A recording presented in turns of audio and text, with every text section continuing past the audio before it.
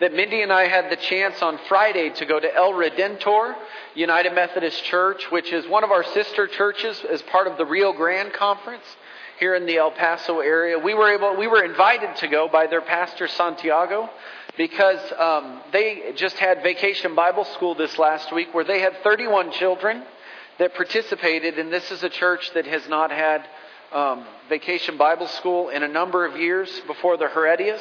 I share that with you, and the reason we were invited was as a way to extend to our church thanks. I don't know if you all know, but we pass on our Vacation Bible School material every year to El Redentor. We've done it for the last 2 years. We passed on this year's stuff that we used just a couple of weeks ago to their church so that they can offer Vacation Bible School to the children in their community. And so I just wanted to thank you all for supporting children and ministry in our church. And I'm proud that our church is able to share the blessings that we've been given with other churches, so that there are other children in our community that were touched by Vacation Bible School. And 31 of them at that church last week. And it was just a blessing. And so I want to thank you for that and just share that with you. It's just an amazing thing that you and I can be a part of as the body of Christ here in El Paso. This morning we're reading from the story. For our visitors, St. Luke has been engaged in the reading of this book, which is called The Story. The Bible is one continuing story of God and His people. The authors, Max Lucado, many of you are familiar with. He writes a lot of devotionals. Randy Frazee is also a popular preacher. They have written or arranged the Bible as a chronological novel. And so it reads from the book of Genesis to the very end, Revelation, much like a story where they've taken the highlights of the Bible and listed them. And then some of the parts that get a little repetitive, especially in the Old Testament, they paraphrase with just like a paragraph. And then they move on to the next one. And so we've started this book the first Sunday in January of this year, which was the book of Genesis. And today we're on chapter 27. And we only have 4 chapters left after today, which today's chapter is about the resurrection. And so if you'd like a copy, I invite you to speak with Dee, who's to my left. Or it's at the Christian bookstore, Lifeway, or Family Christian Store, or you can get it online, whatever you prefer. To those of you that want to follow along, I'm on page 381 is where I'll be reading. For those of you that don't have a copy of the story, this is from the Gospel of Mark, chapter 16. If you'd like to follow along.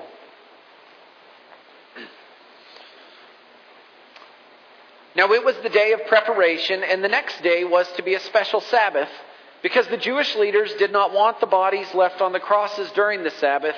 They asked Pilate to have the legs broken and the bodies taken down. The soldiers therefore came and broke the legs of the first man who had been crucified with Jesus, and then those of the other. They did not break his legs. Instead, one of the soldiers pierced Jesus' side with a spear, bringing a sudden flow of blood and water. The man who saw it has given testimony, and his testimony is true. He knows that he tells the truth, and he testifies so that you also may believe. These things happened so that the scripture would be fulfilled. Not one of his bones will be broken, and as another scripture says, they will look on the one they have pierced.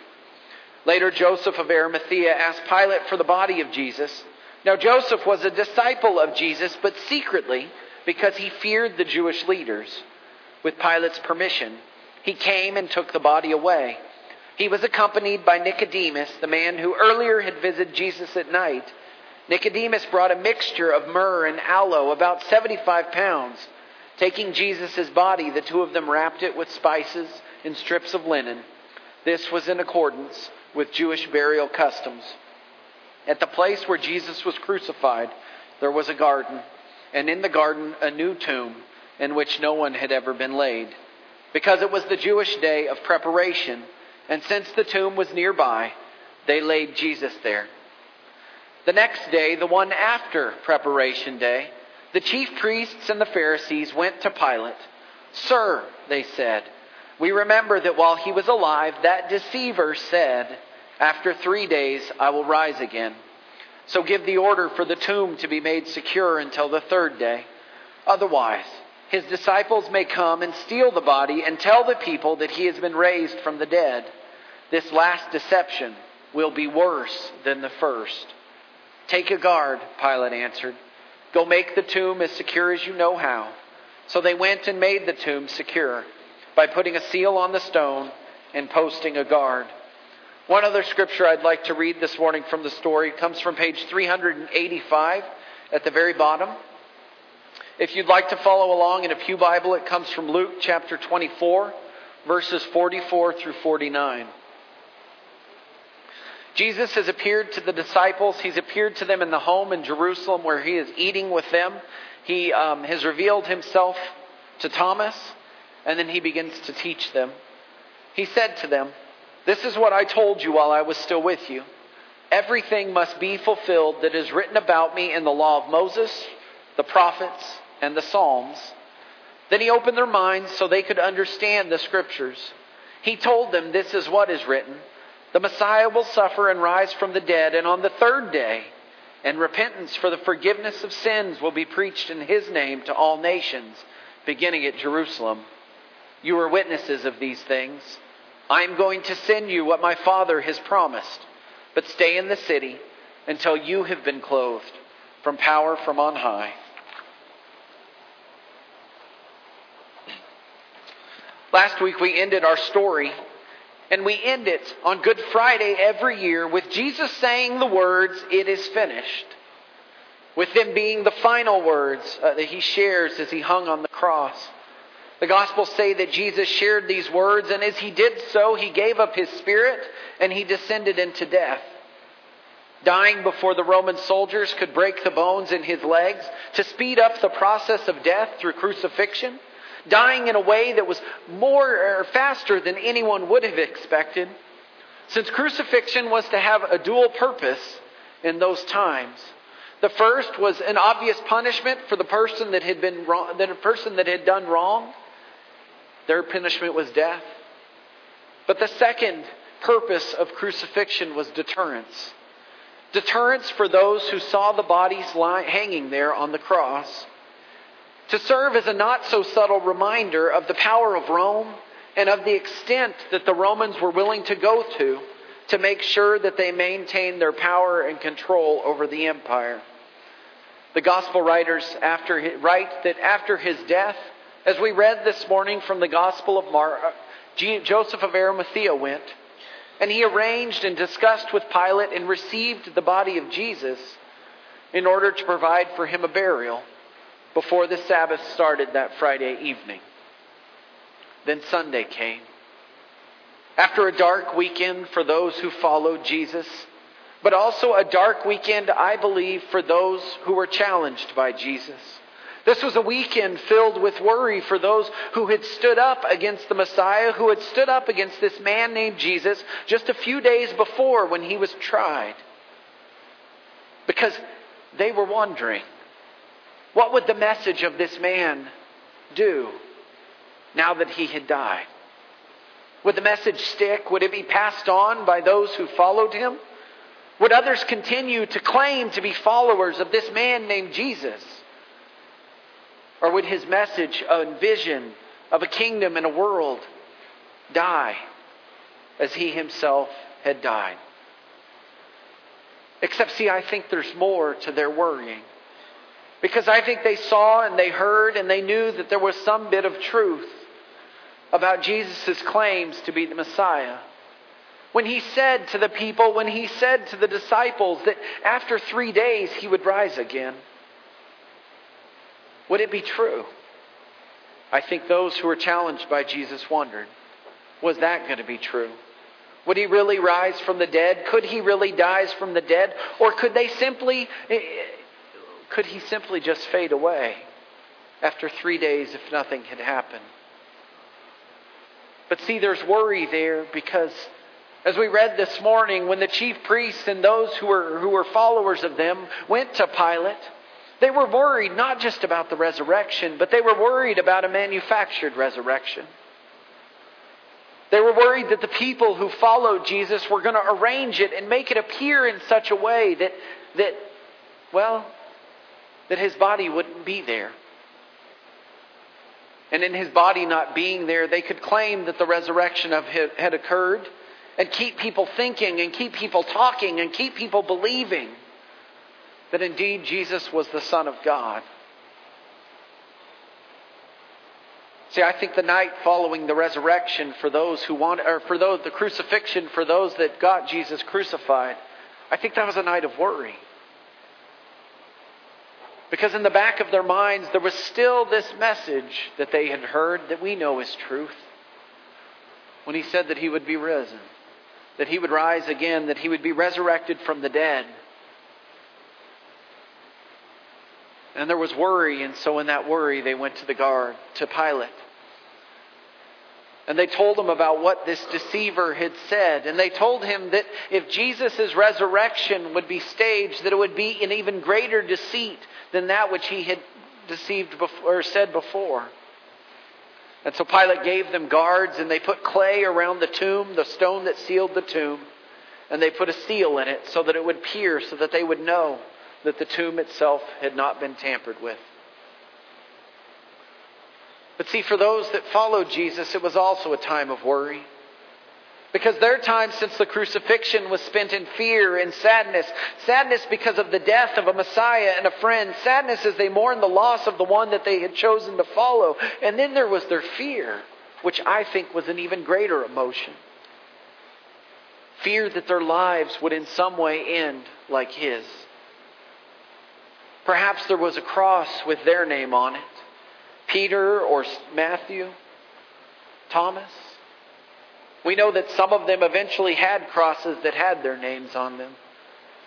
But we also know that their worry in the hours following the crucifixion of Jesus Christ, their worries were wondering whether or not they too were about to be betrayed and died.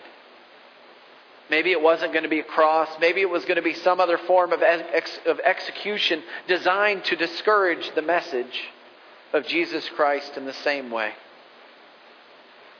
See, I think with the events and the ways that they had unfolded, the disciples in some ways were more worried about the cross that might have their name on it than they were looking ahead to the resurrection that Jesus had said would happen. For them, the day following the crucifixion was a day without hope. It was a day of emptiness. It was a day of wandering. It was a day of darkness. It was a day of despair. They themselves were fearing for their own lives more than they could ever anticipate the work of God in the near future. They themselves were more worried about the things that were going to happen to them than they were looking ahead to the resurrection and to the promise that Jesus had told them would happen in just a couple of days. They were in fear. And their fear had caused them to stop thinking and looking and anticipating. They were frozen in their fear. I think it's interesting that we read that in this morning's gospel and in this chapter of the story as we read all four of the gospels kind of aligned like a novel. I think it's interesting because both parties in this story, if you will, are experiencing fear in the hours and days following the crucifixion.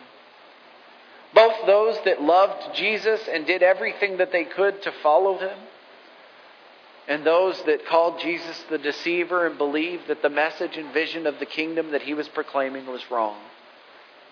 Both of them were driven by fear. Both of them were seized by fear. Both of them were experiencing fear.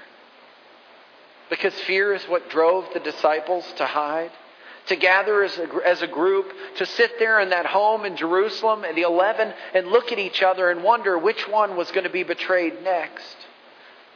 Fear is what drove the officials to go to Pilate following the crucifixion, following that which they had wanted accomplished. But fear is what drove them to go to Pilate and to have the tomb sealed, and to ask him to post a guard so that a manufactured resurrection would not occur. See, it doesn't matter what side of the story you're on in this story today. Because both sides, whether it's for Jesus and His ministry and His life, or those who have accomplished the ultimate punishment for Him, they're both in fear of what could happen. Of what could happen. Whether it was their name with a cross, their cross with their name on it, or whether it was the disciples staging a resurrection. They're driven in fear. But this morning we read an accounting of two women who go to a tomb in fear, but who approach the tomb needing to comfort themselves, needing to deal with their grief. They came to prepare their friend's body and to prepare it for the transition from bodily form back to the earth. They came not in hope, anticipating something greater than they could imagine.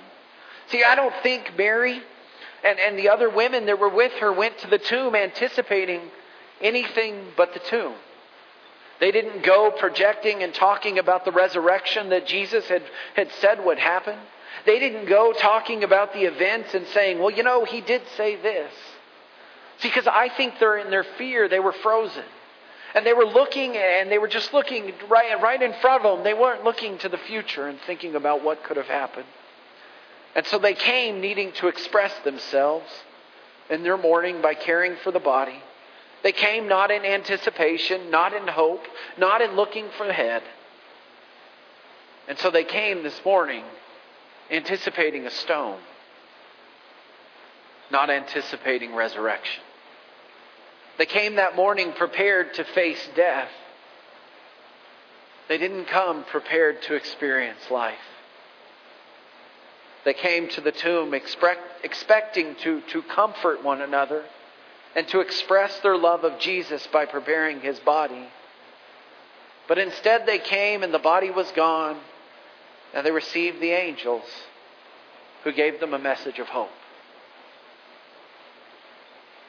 They received the resurrection, the raising of Jesus from the dead, and they themselves were chosen to serve as the first witnesses for God's final act of victory over death, so that we, as imperfect as we are and as flawed as we are, can have a perfect relationship with God, as He envisioned in the very beginning in the Genesis in the Garden of Eden, as He envisioned a perfect relationship with His creation, with Adam and Eve and all of humanity.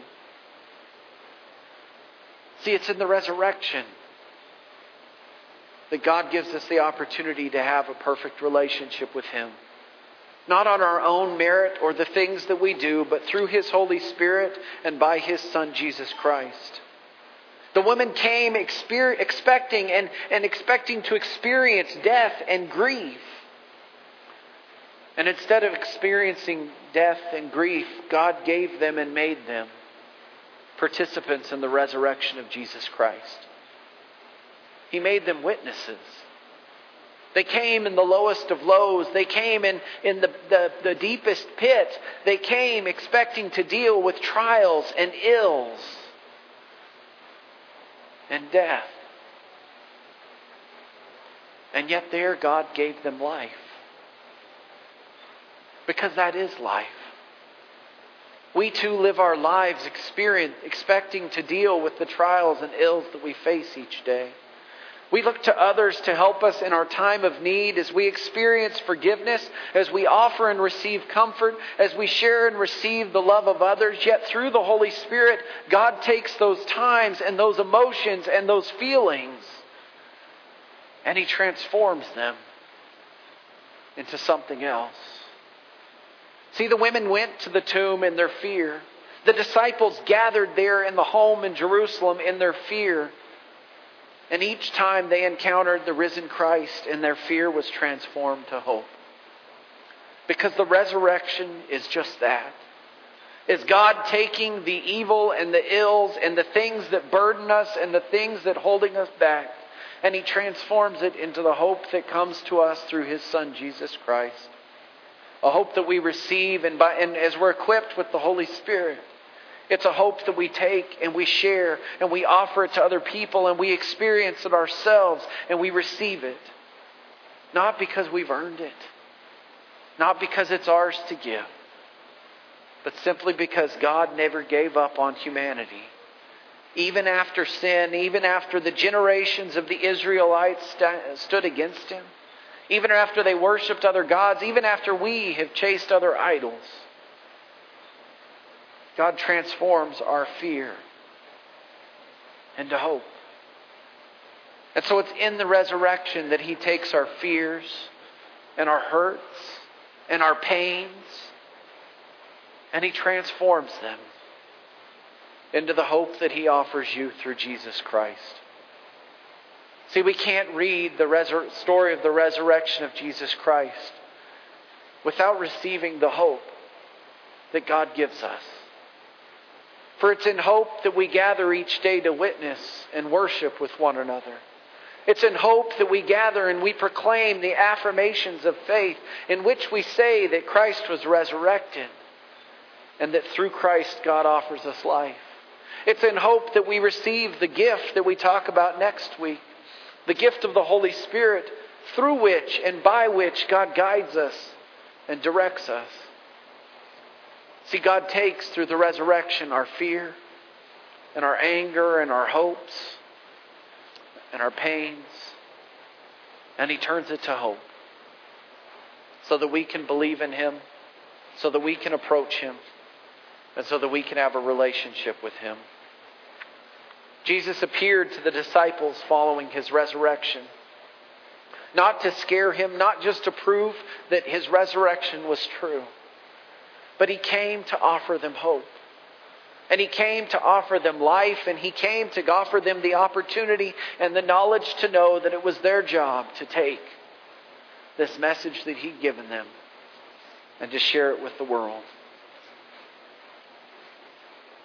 He gathered with them and He told them that the things that were happening had to be fulfilled, that the Messiah will suffer and rise, and repentance and the forgiveness of sin will be proclaimed. And they'll be witnesses. So then in Matthew 28, verses 19 and 20, He said to them, "All authority in heaven and on earth has been given to me. Therefore go and make disciples of all nations, baptizing them in the name of the Father and of the Son and of the Holy Spirit, and teaching them to obey everything I have commanded you.